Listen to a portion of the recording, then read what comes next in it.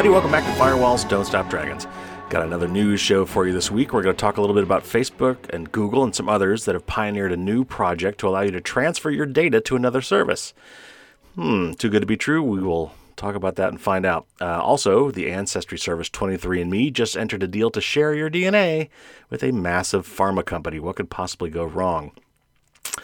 Talk to you about a nasty Bluetooth vulnerability that's been found. And you may have noticed if you use Chrome that you've been seeing a lot of insecure websites lately. I'll tell you what that's about. And finally, we're going to talk about several mobile add-ons and browser plugins that have been caught doing some pretty bad things, and I'll tell you what you can do about that. So first up, let's talk about the Data Transfer Project. And I'll start by introducing it just by reading straight off their website, and then we'll dig into a little bit more about what this really means. The Data Transfer Project was formed in 2017 to create an open source, service-to-service data portability platform so that all individuals across the web could easily move their data between online service providers whenever they want. The contributors to the Data Transfer Project believe portability and interoperability are central to innovation. Making it easier for individuals to choose among services facilitates competition, empowers individuals to try new services, and enables them to choose the offering that best suits their needs. Current contributors include Facebook, Google, Twitter, and Microsoft. The Data Transfer Project is a collaboration of organizations combined to building a common framework with open source code that can connect any two online service providers, enabling a seamless, direct, user-initiated portability of data between the two platforms. The Data Transfer Project uses services' existing APIs and authorization mechanisms to access data. It then uses service-specific adapters to transfer that data into a common format and then back into the new services API. Okay, so a lot of terms in there. First of all, an API, as we've said before on this program, is an application programming interface. So basically, it's kind of how computers and services talk to each other. They define these protocols, these kind of defined ways of exchanging information, and then they make that available publicly to other people or other services so they can kind of talk to each other in an automated way. So what is this trying to tell us? So first of all, the big question is why are they doing this? Because this is actually something they've resisted since forever, right? As soon as you get big and you become the de facto go-to service for whatever, like Google and Facebook and Twitter have basically become, you don't want anybody moving somewhere else. That's the whole point. Especially since you're basically advertising based, you want to keep as many people as possible and you want to make it as hard as possible for them to leave. So why are they doing this? Well, that is a great question. Part of this, I'm sure, is being prodded from the GDPR, which is the EU regulations for data privacy. And I think it must have some stuff in there for data portability as well, which basically, because once you get all these people, Facebook's a perfect example of this. They've got so many people that it's basically hard to leave because where would you go? MySpace and Friendster and all these other ones that used to exist are long since gone, and there really is no other viable alternative because everyone is on Facebook. If you want to talk to somebody, you go to Facebook because that's where they already are. And because they've amassed billions of people using their product, I think I saw somewhere that's one third of the people on the planet use Facebook. Why would you go anywhere else? Because, if you want to talk to friends and family, that's where they are. So this has got a few problems with it. So one of them being, great, it's a little kind of late for that now, but if there were to be a Facebook competitor and you could convince all your friends and family to go over there, then this project would ostensibly allow you to transport all of your old data from one to the other. So you could kind of take all your posts and your pictures and events and contacts and calendar stuff and all the things that you spent all these years putting into Facebook, you could take into new Facebook or whatever the next thing is. So part of this, from a practical standpoint, I'm not sure how much this is going to matter. It's better than not having it, that's for sure.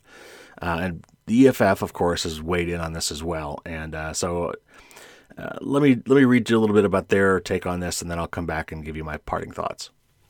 So from the EFF's response to this, they say, data portability allows a user to take their data and move it to a different platform. Many tech companies have long supported data portability as a core value. Facebook, however, has a history of taking advantage of the data portability features offered by other companies as a means to an end, growing its own network. In its early years, for example, Facebook benefited immensely from Google's portability efforts. Facebook encouraged users to download their contact list from Gmail, then upload them to Facebook in order to build out its social network. At the same time, Facebook has always dragged its feet when it comes to portability from its own platforms. In its early years, Facebook displayed users' email addresses on their profile pages, not as text, but as images, making it frustratingly difficult to download lists of friends' contact information, or even to copy and paste a single address into an email client. Until recently, Facebook's data export tool provided users with an inscrutable, unparsable mess of text and HTML. Europe's General Data Protection Regulation, GDPR, which took effect May 25th of 2018, declares data portability a basic right for all European citizens. In accordance with GDPR, Facebook's newest export tool allows users everywhere to download their data in a machine-readable JSON format. That's JSON. That's a computer format. Don't worry about that right now. But Facebook's export tool only includes a small subset of the data the company actually has about its users, and it falls short of empowering users to pick up their data and take their business elsewhere. Facebook's newest data export tool exports friends lists, the building blocks of the social network and arguably the data most critical to its competitive advantage, in the form of plain text names without unique identifiers. This makes it impossible for users to take their list of friends to a competing service. Any social network trying to parse Facebook's list won't be able to tell whether John Smith refers to John Smith in Haight-Ashbury, John Smith in Sri Lanka, or John Smith, the 17th century British explorer. Facebook has claimed it doesn't want to let users export their friends' email addresses for privacy reasons, but remember that Facebook was more than happy to take advantage of Gmail's tool to grow its own network. Facebook could build a better export tool without raising tough privacy questions. Associating names with unique identifiers like John Smith, user number 1003, blah, blah, blah, blah, would allow competing services to disambiguate common names. It's not just competing social media companies that would benefit. Facebook friends lists are essentially rich contact lists that give its other products, especially WhatsApp and Messenger, a distinct competitive advantage. Facebook has built on data ported from the incumbent services of its time. Now it's time to return the favor. So EFF there kind of echoes some of my own concerns.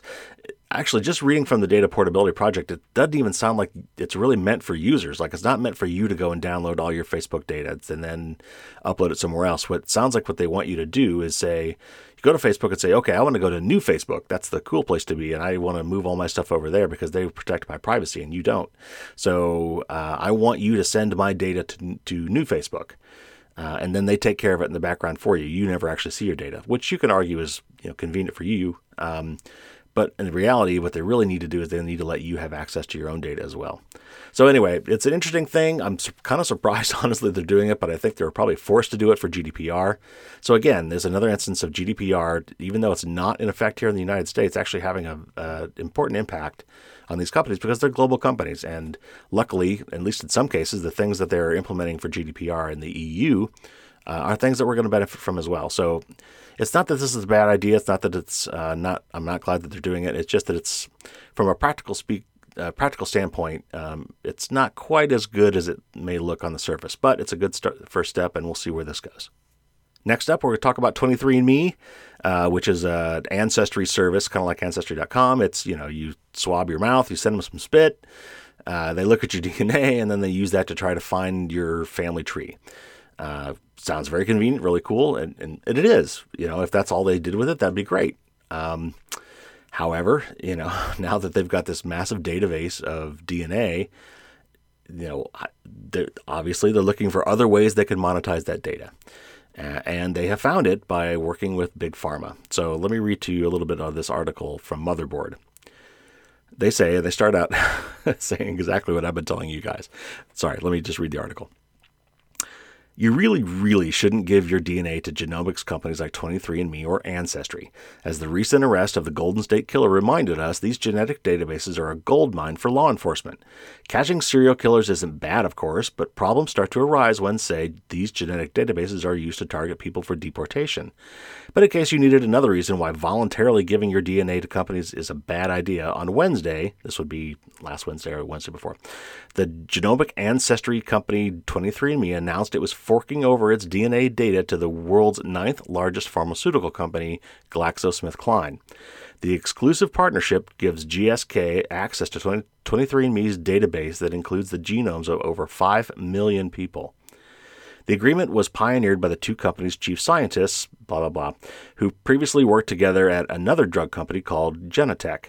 Indeed, the partnership is a sweet deal for both companies. 23andMe sold GSK a $300 million stake for the 4-year agreement, and GSK gets exclusive access to one of the world's largest private genetic databases.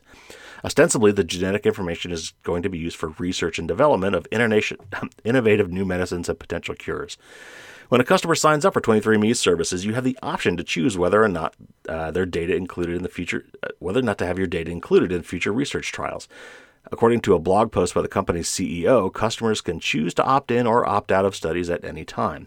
Nevertheless, 23andMe says 80% of its customers choose to allow their data to be used in future research. There's nothing wrong with using DNA to develop medicines, of course, but problems start to arise when this medicine is then sold back to the public at exorbitant rates. As the infamous pharma bro Martin Shkreli demonstrated, pharmaceutical companies can and will make life-saving drugs prohibitively expensive to juice their bottom line. This means that 23andMe customers will, in effect, be charged twice for any potential innovative new medicines their DNA helps produce. The first time they pay for the DNA sequencing service. The second time they pay for the medicine that it helped create. A more equitable solution, according to Peter Pitts, the president of the Center for Medicine in the Public Interest, would be to pay 23andMe customers for their genetic data when it's used in research. Quote, are they going to offer rebates to people who opt in so their customers aren't paying for the privilege of 23andMe working with a for-profit company in a for-profit research project? Pitts asked NBC News. When two for-profit companies enter into an agreement where the jewel in the crown is your gene sequence and you are actually paying for the privilege of participating, I think that's upside down, unquote. Right, so a lot of things to go over there, but I've said multiple times when you've got to at least understand that when you're giving your DNA to these people, definitely read the fine print. But no matter what the fine print says, you should just assume that data is going to be used for something else.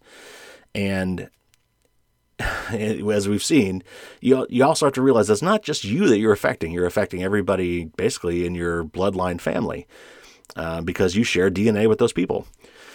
So there's that. So from a privacy aspect, there's that. But also, look at what else is going to go on here. I mean, they've got this huge treasure trove of DNA samples, and they want to monetize that, right? They're a public company. They make money. That's how capitalism works. And unfortunately, the way a lot of these people are going to approach this is they're going to, somewhere in the terms of service that you're signing up for, you're probably agreeing to give this stuff away. And yes, there may be a way for you to go back and try to find that one toggle, that one button or checkbox you can say, hey, don't do this. But I mean, it was probably something very innocuous looking, right? It said, would you like to help in future research? Yeah, that sounds cool. Why would no one want to do that? Well, in this case, it means that, GlaxoSmithKline has your DNA. And they may very well be developing really cool stuff, but then eventually they're going to sell that stuff back to you. And after using your DNA to do it, they're going to charge you big sums of money to do it. So anyway, I think it's an interesting idea that, maybe we should get paid. And then maybe that's true for all these data services, right? At Facebook, Google, all these companies where we're giving up our data. Maybe one of the solutions is, yes, the services are free, but they're making more than just their money back on that, right? The services they provide you are fairly cheap. Compared to the actual money that they're making off of you. So, maybe there needs to be a profit sharing angle here where if you're going to share your data, then you need to get a cut, right? Anyway, so the point with the 23andMe thing is if you have subscribed to the service and you've used it, you might want to go back and look at your settings and decide whether or not you want to participate in these sorts of sharing. Hopefully that setting is easy to find. If not, certainly contact customer support and say, hey, how can I turn this off? All right, next up, just a quick note. There have been some kind of nasty Bluetooth bugs found recently. Now, in a lot of cases for things like your Apple, for instance, has already patched all these things. So if you're up to date with all your Apple software, and you should always be up to date because as I always say, you've got to stay patched. So make sure you're taking those software updates as they come out for both for your phone and your iPad and for your computer. And this goes for anything, right? Windows as well, Android as well. Take those updates as soon as you get them. So there's been some, I could read this, but it's very highly technical. Basically, they found some bugs in the Bluetooth specification that if somebody is within wireless range of you, and they've got the right tools, which someone's got to come out with and then give away to everybody else. So it's not a matter of even being smart enough to create these tools. Only one person needs to be smart enough to create these tools, and the hackers share these amongst themselves, and then it becomes child's play to use these kind of tools. So, but if somebody's within wireless distance of you and your Bluetooth device, they can get up to some no good and basically start, prying into the communications of your Bluetooth stuff. Now again, smart devices that we have, they can produce patches for. The real problem here, as Bruce Schneier puts it, is this is serious. Update your software now and try not to think about all the Bluetooth applications that can't be updated. So you can update your devices, and your smart devices, and if you're set correctly, will update themselves. That's all great.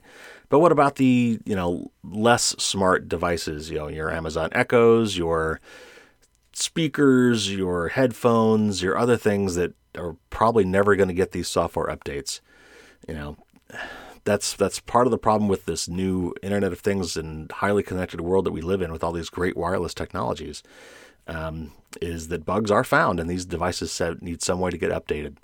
And a lot of them are just too cheap. They're just, they don't cost enough money for the companies to invest the time and the effort required to put in the basic frameworks that allow these things to have software updates. And that means these things are going to be vulnerable, and the only way to fix them is to throw them out and get something new that is hopefully got software in it that works better. So anyway, there's not much you can do about those devices right now, unfortunately. But at the very least, make sure you get your phones and your mobile devices and your computers up to date with all the latest software fixes. All right, next up, if you use the Chrome browser, and statistically speaking, most of you do, it's the most popular web browser on the planet. I think 60% market share. You may have noticed in the last week or two that there are websites being shown as insecure. And it's really nothing changed except for Chrome. And let me just read a little bit from this article from Naked Security, which is the Sophos blog. It says, in 2017, Google's Chrome browser started marking transactional sites that weren't using HTTPS as not secure. Starting the 24th of July, think of it as the Google Chromepocalypse, that transactional versus everything else difference comes to a decisive end. As of Tuesday, this was last Tuesday, I believe, all HTTP pages will be slapped with the not secure label regardless of whether they're transactional or not. In its ongoing efforts to make encrypted, i.e. HTTPS, web connections the norm as opposed to the exception, we can all welcome Chrome version 68, the stable version of which is due Tuesday, again, in the past. With Chrome 68, Google takes one more step towards streamlining that address bar, moving to the point where it only informs users when a site is insecure. It gets better from here. Starting with Chrome version 69, due September 4th, the secure label will disappear from HTTPS websites, and the green padlock will turn gray. At some point after that, the padlock will go poof and completely disappearing from the address bar, leaving an empty save for the URL, which is the address. No more telling us when something is good, HTTPS. We'll just be told when it's bad, HTTP. Okay, so that's from the article. So basically what that's saying is, nothing's really changed. It's just that Google has changed its policy on how it is letting you know that you are accessing a website that is not encrypted. And why is that bad? Well, depending on the website, maybe it's not that big a deal, but there's really no reason at this point because the certificates that allow for the HTTPS are free and easy to get now. There's just really no reason why every website should not be HTTPS. Even if you're just, looking at something, it talked about transactional. So transactional, by that it was usually kind of meaning, well, you're buying something like you're exchanging information with the website. You're giving your credit card information. You're, logging in on some form. You're basically entering data that should be private. And so that really needs to be done over an encrypted channel. And it's encrypted when it's HTTPS. That S is for secure. And it's good to note that does not really say much of anything about the site you're talking to necessarily. You'd have to dig in further to the certificate and things like that to verify that you're actually talking to who you're thinking you're talking to. What it really just means, HTTPS just means that there's nobody between you and the person you're talking to that can sniff out what you're doing. The information traveling back and forth between you is completely opaque. that's the main thing to take away there. So there's really no reason why all sites shouldn't be that way. And Google is using its market dominance to both as a search engine and as a browser maker and in other ways to basically prod companies into finally getting up to date and using HTTPS. So all that's really happening lately is that Chrome is now calling out those sites even more. If it's not encrypted, if it's only HTTP, no matter what the site is now, even if it's not transactional, it's labeling that site as not secure. So that is why you're seeing that more often. It's not that a lot of websites have become less secure. It's just that Google's calling them out on it now. So anyway, that's that. Just so if you're seeing that a lot, that's why. Okay, and for our last story, we're going to talk about browser plugins behaving badly. And it doesn't really have to even be web browser plugins. These are also add-ons and things that people install on their mobile devices as well, usually for some sort of convenience. Sometimes, a lot of these cases, they're for ad blockers. And, most of these things are free. And as we've often said on this show, when something is free, you got to be worried that that you're not the product here.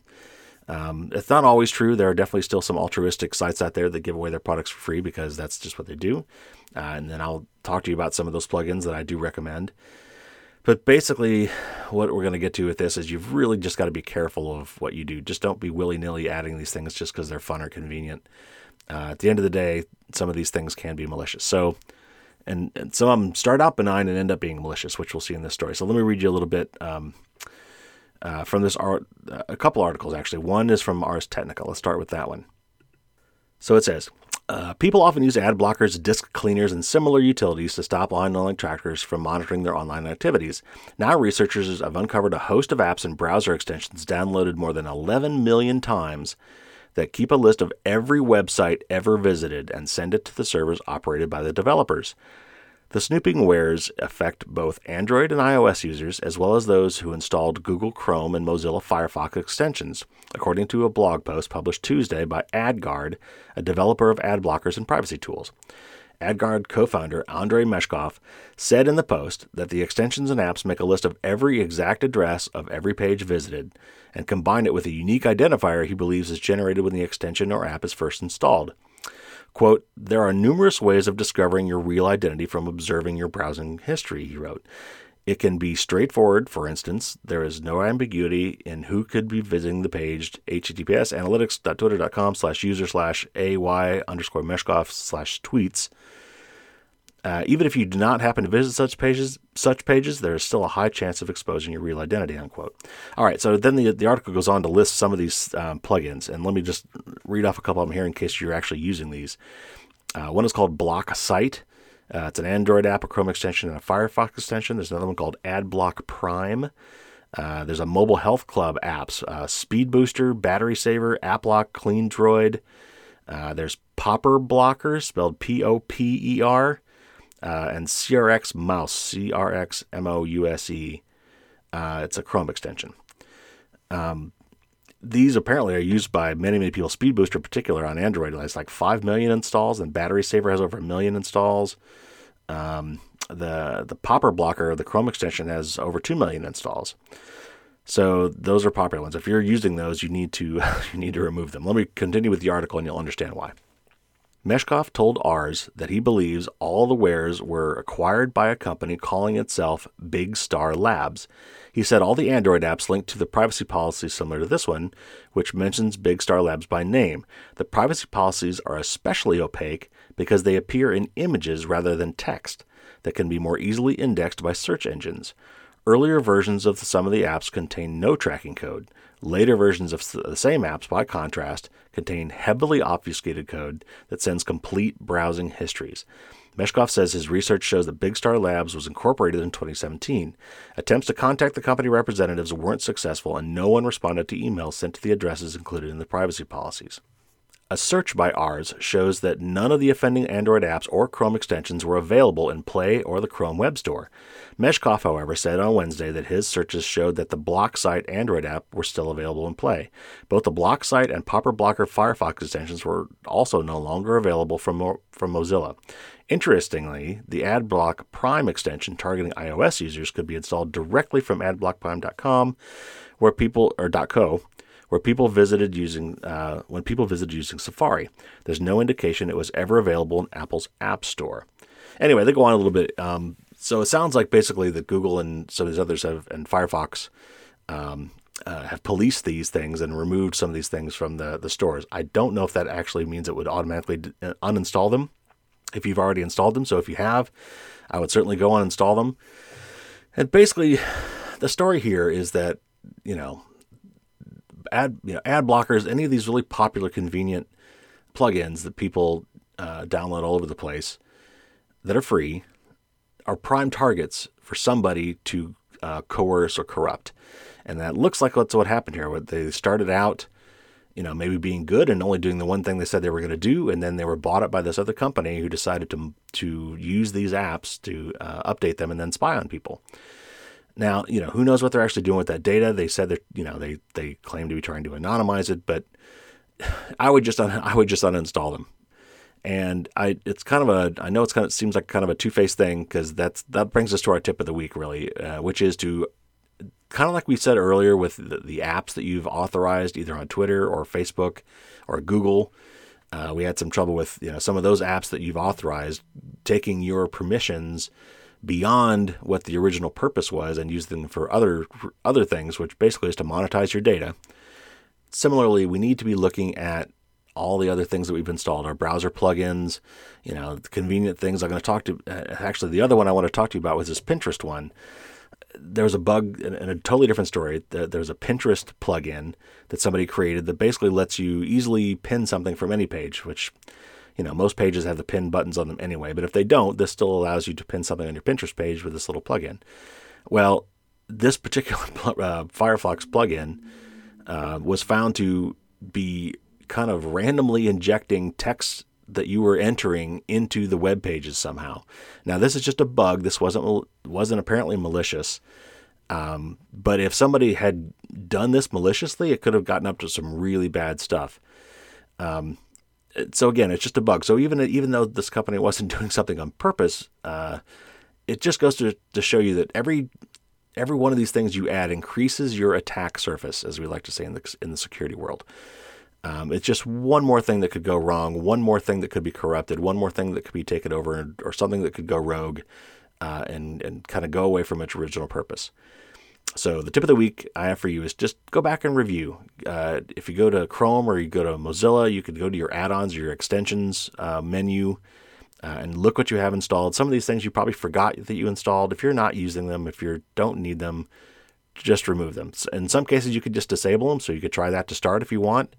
Disable them first, and if you find out that you don't miss them, then you can go back and remove them later.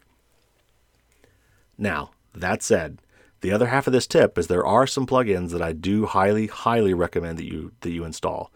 And if I had my druthers, this would be the only plugins you had installed. But I realize that there will be other plugins you're going to want. Just evaluate them carefully, and certainly keep track of whether or not, if they get bought out.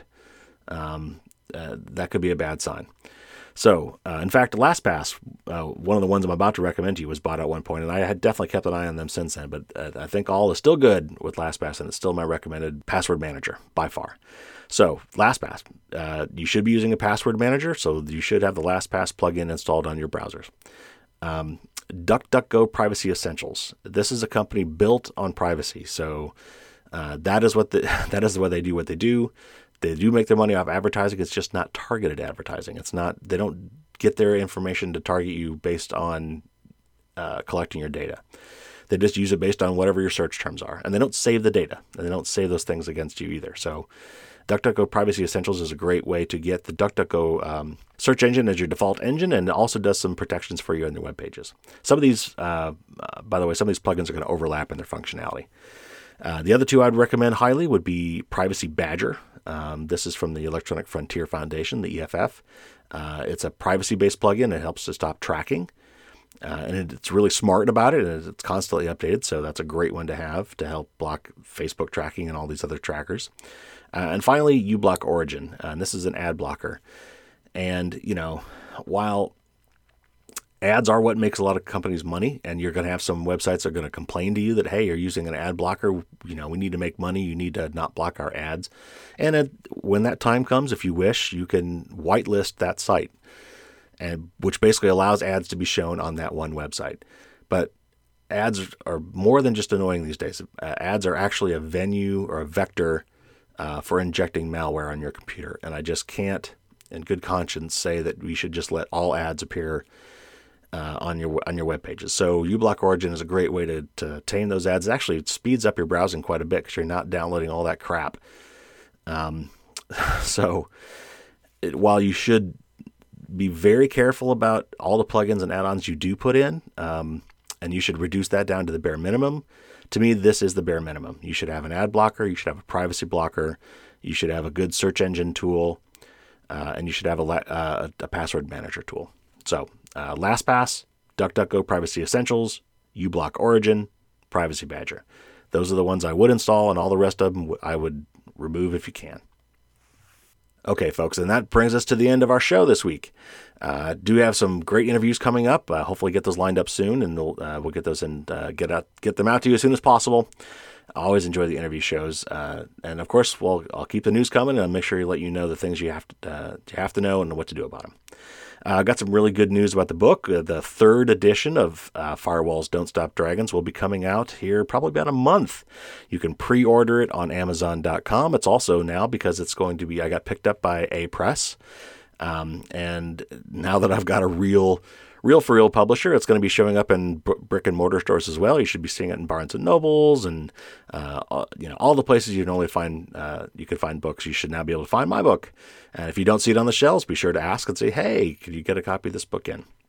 So currently it's listed as October, but it really should be coming out in September. So keep an eye out for the third edition of Firewalls Don't Stop Dragons. It's got a lot of great new content in it. I've reorganized some of the chapters a little bit. And I'm really, really happy with the new book. So be on the lookout for that, and you can pre-order today. Also, if you'd like to support me in what I'm doing in my crusade to inoculate as many people as possible with the information about how to stay secure and private online, check out patreon.com, patreon.com, and you can search on Firewalls Don't Stop Dragons. You'll find my page there and all the information about that. Would love to get some more patrons, and spread the word. If you're already a patron, maybe you can find some friends and family that might want to contribute as well. Every little bit helps, and I would greatly appreciate that. And of course, you could also go to the website, firewallsdon'tstopdragons.com. There you can sign up for my bi-weekly newsletter. It covers a lot of the same materials we cover here as far as tips of the week. Sometimes it's a little bit different. And of course, it's got the links and the pictures and everything handy right there in the email. So sometimes that's easier than trying to listen to me talk about it on the radio and either try to remember it or write it down later. I do try to put things in the show notes. You can go to americaoutloud.com and search for my podcast there, and you will see some of this stuff there under the show notes as well. On the website, you'll also find my blog. Again, I try to do that every couple weeks or so, and you'll find a list of resources, and you'll find a link to the book and all sorts of other great info. So check that out as well. Okay, that is enough. I will see you guys next week. Same bat time, same bat channel. And until then, as always, don't get caught with your drawbridge down.